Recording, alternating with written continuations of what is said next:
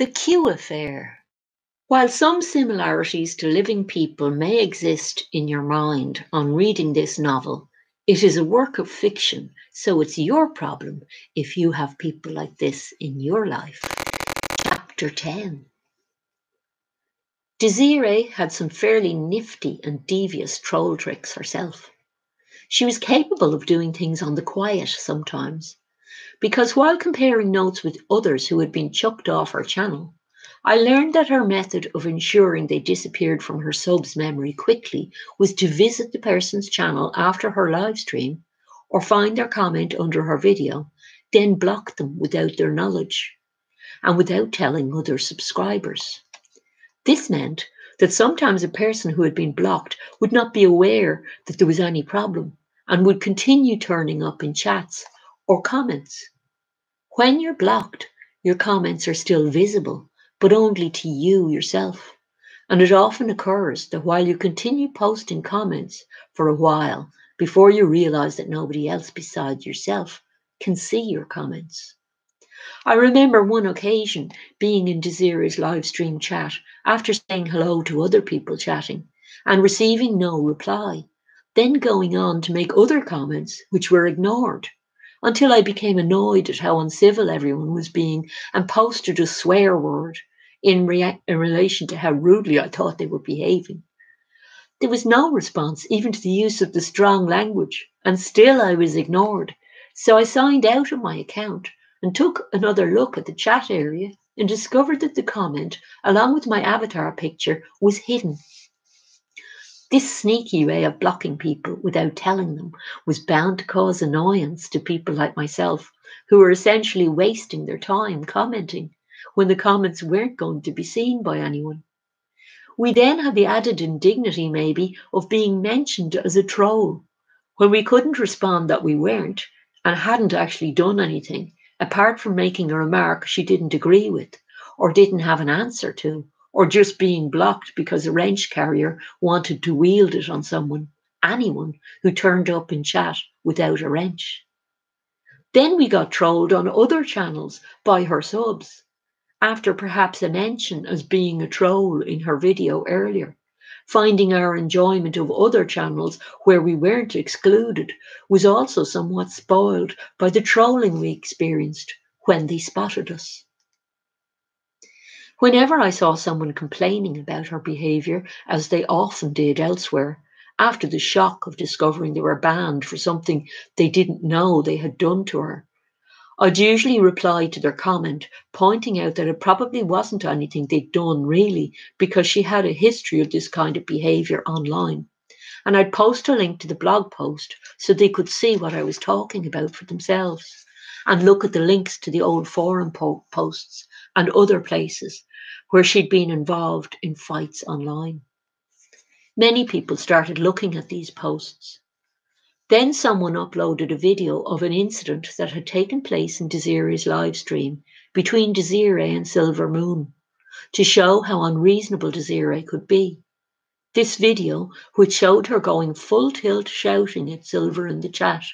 provided a meeting place and therapy room for all those who felt they had been mistreated by Desiree on her Truth Fleet channel. The video, when it appeared, was entitled Desiree, the Conspiracy Tard, which didn't leave one in much doubt about how the uploader felt about her stories of stalker gangs and murder. The video became very popular, with so many crucified commenters meeting there to swap their own stories while they got over the initial shock of being shouted at or called names on the Truth Fleet and pursued on other channels by Desiree's flying monkeys. The flying monkeys tended to avoid that video's comment section, and many other videos about Desiree sprang up, most shot as inexpertly as hers, by people with no clue how to make any more decent a quality video than Desiree herself. They were mostly shot on phones, with the phone held up to record the computer screen at the bit of Desiree's video they wanted to complain about. Sometimes there were filters added to emphasize the menacing quality of the haranguing they were getting, like doing a negative exposure or adding graininess and crackling to make it look like a cinema noir classic. And indeed, it was almost like a little art house production when one came out, and we gathered in one another's channel comment sections to laugh together and swap stories after the video had been uploaded and we'd had our viewing. A lot more fun than the original production, we thought. We were like an anti-Desiree cult. Desiree had a new gang to talk about, with the spate of videos about her appearing on different channels. And the troll gang put new energy into her, invigorating the by then slightly tired topic of the murder, which seemed not to be going anywhere, since none of the loyal wrenches appeared to be investigating it, as she'd suggested. There was a parcel bomb to talk about too, in relation to Q, as he sometimes signed his drops with the word boom. Desiree had been talking about parcel bomb attacks in Texas, and her conviction that it was left-wingers such as Antifa groups who were behind them. Left-wingers, according to Desiree, were always wanting to start trouble, as they wanted to take America down by any means. Silver, before she was banned, had mentioned in chat when Desiree had said something about November 5th being a socialist celebration, that November 5th was Guy Fawkes Day. That was what set Desiree off, making her suddenly enraged and shout about her being an Anon terrorist, the relationship with which I couldn't see until I remembered later that they wore Guy Fawkes masks on their marches. The fireworks were certainly spectacular that night, as she shouted that Silver was responsible for the bombs and had the blood of American families, a favourite phrase of hers, on her hands, before the wrenches descended like a legion of Anons to boot her out of chat. Boom! Within the hour, a new Desiree fan-made video was up, showing her in full rage mode, spittle flying and pudgy finger temporarily obscuring her face as she aimed it into the lens, accusing Silver of being one of the socialists who wanted to start a civil war. She made it clear that she was wise to the tactic of trying to sell her and her socialist friends' vision of war as merely a celebration of a British holiday, and pointed out the two other YouTubers, Fandango and Joss Good, who both had large channels which often discussed political issues of interest to truthers, may as well have been setting those bombs themselves. There seemed to be some association in Desiree's mind between these two channel owners and Silver Moon, although Silver wasn't a creator herself until the uploading of that video, which was her debut art house movie. The critics loved it. Desiree now started building all sorts of new things around her initial narrative of her daughter's murder,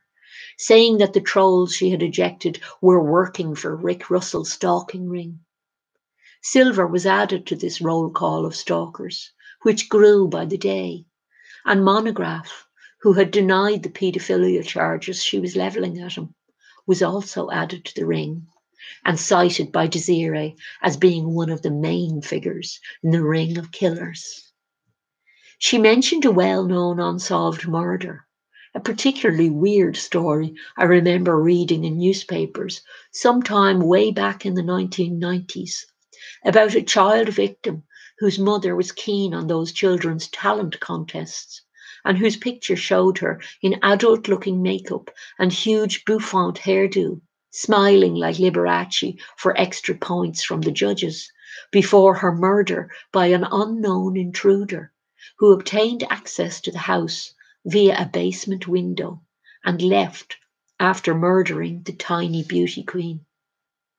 Desiree informed viewers that Monograph's channel graphic, a hand on a window, depicted the blood-stained hand of the killer, who was, in fact, Monograph, the fiend who mocked the child he had murdered, the monster who had never been arrested, and flung that fact in everyone's face with the image.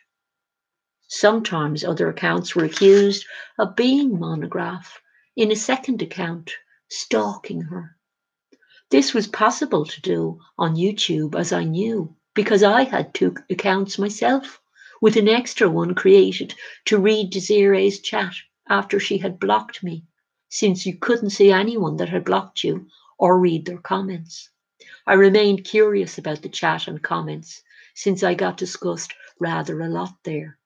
as well as getting mentions in her videos and labelled a troll, and even getting a promotion to status of murderous gang member once the blog post was discovered. What with all these new trolls added to her list of stalkers,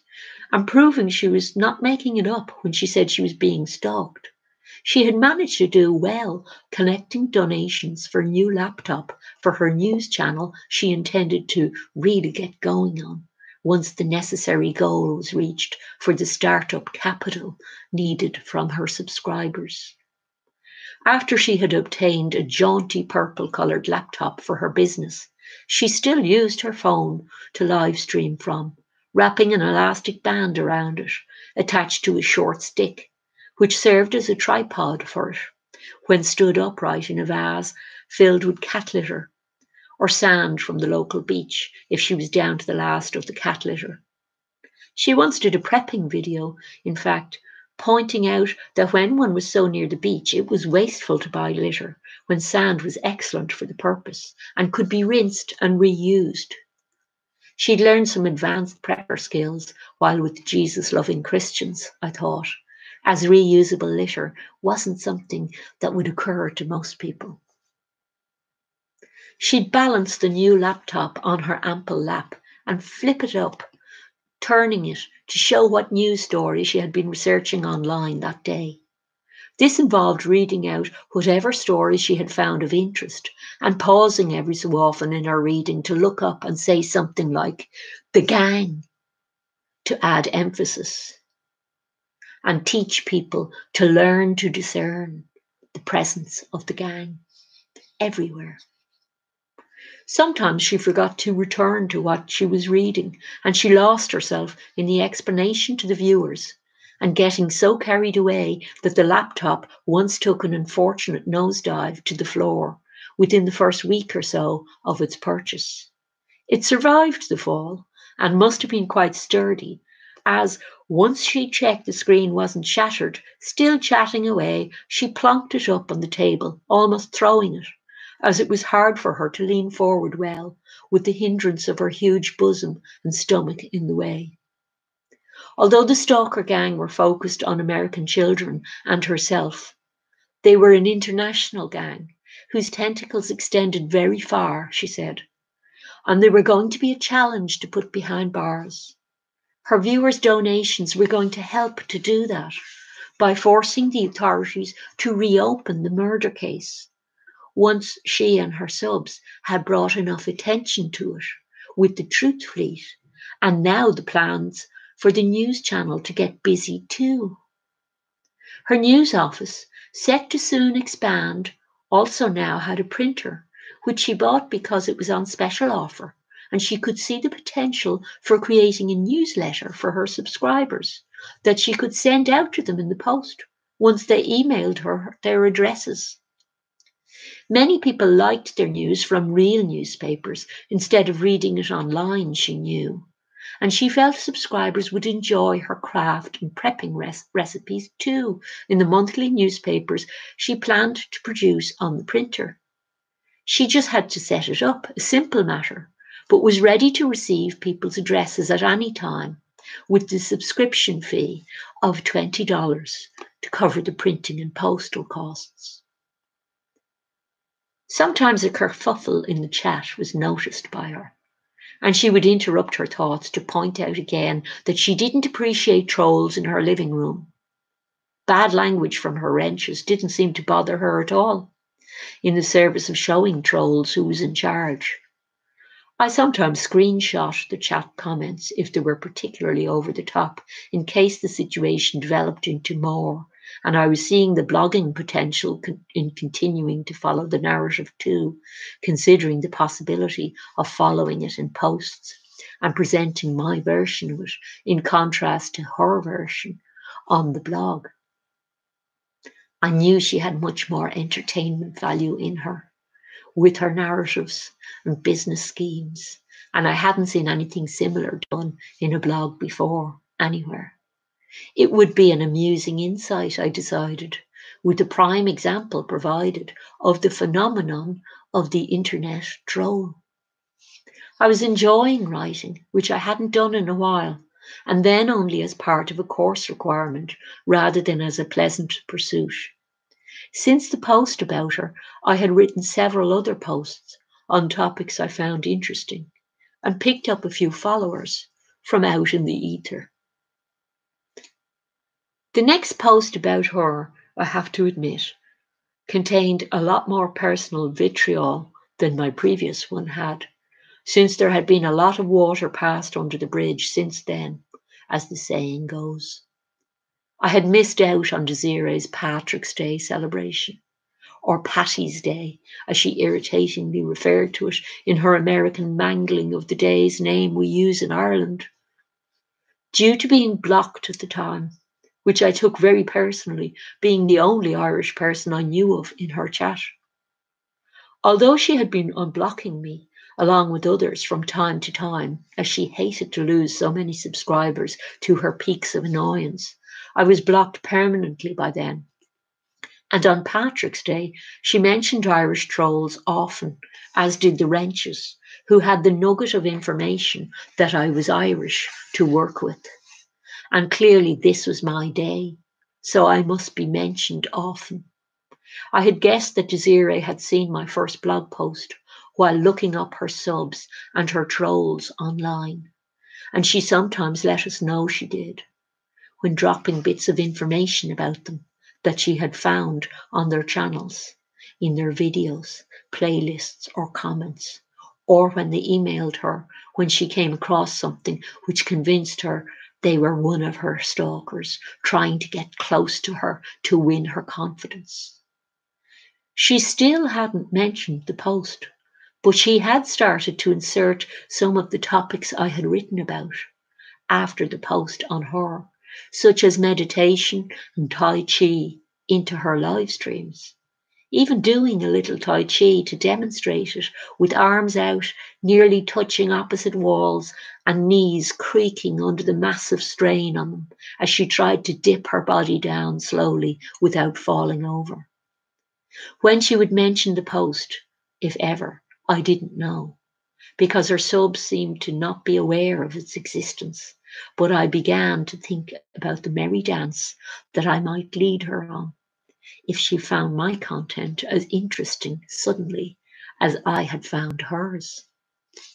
The impression that she was getting topics from my blog was reinforced by the realization that every time I posted on a topic, it was sure to become one of her topics within a day or two.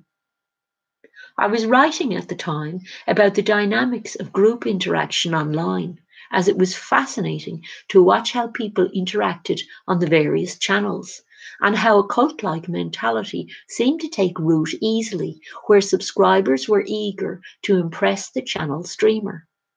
It was a field of psychology that seemed fairly new still,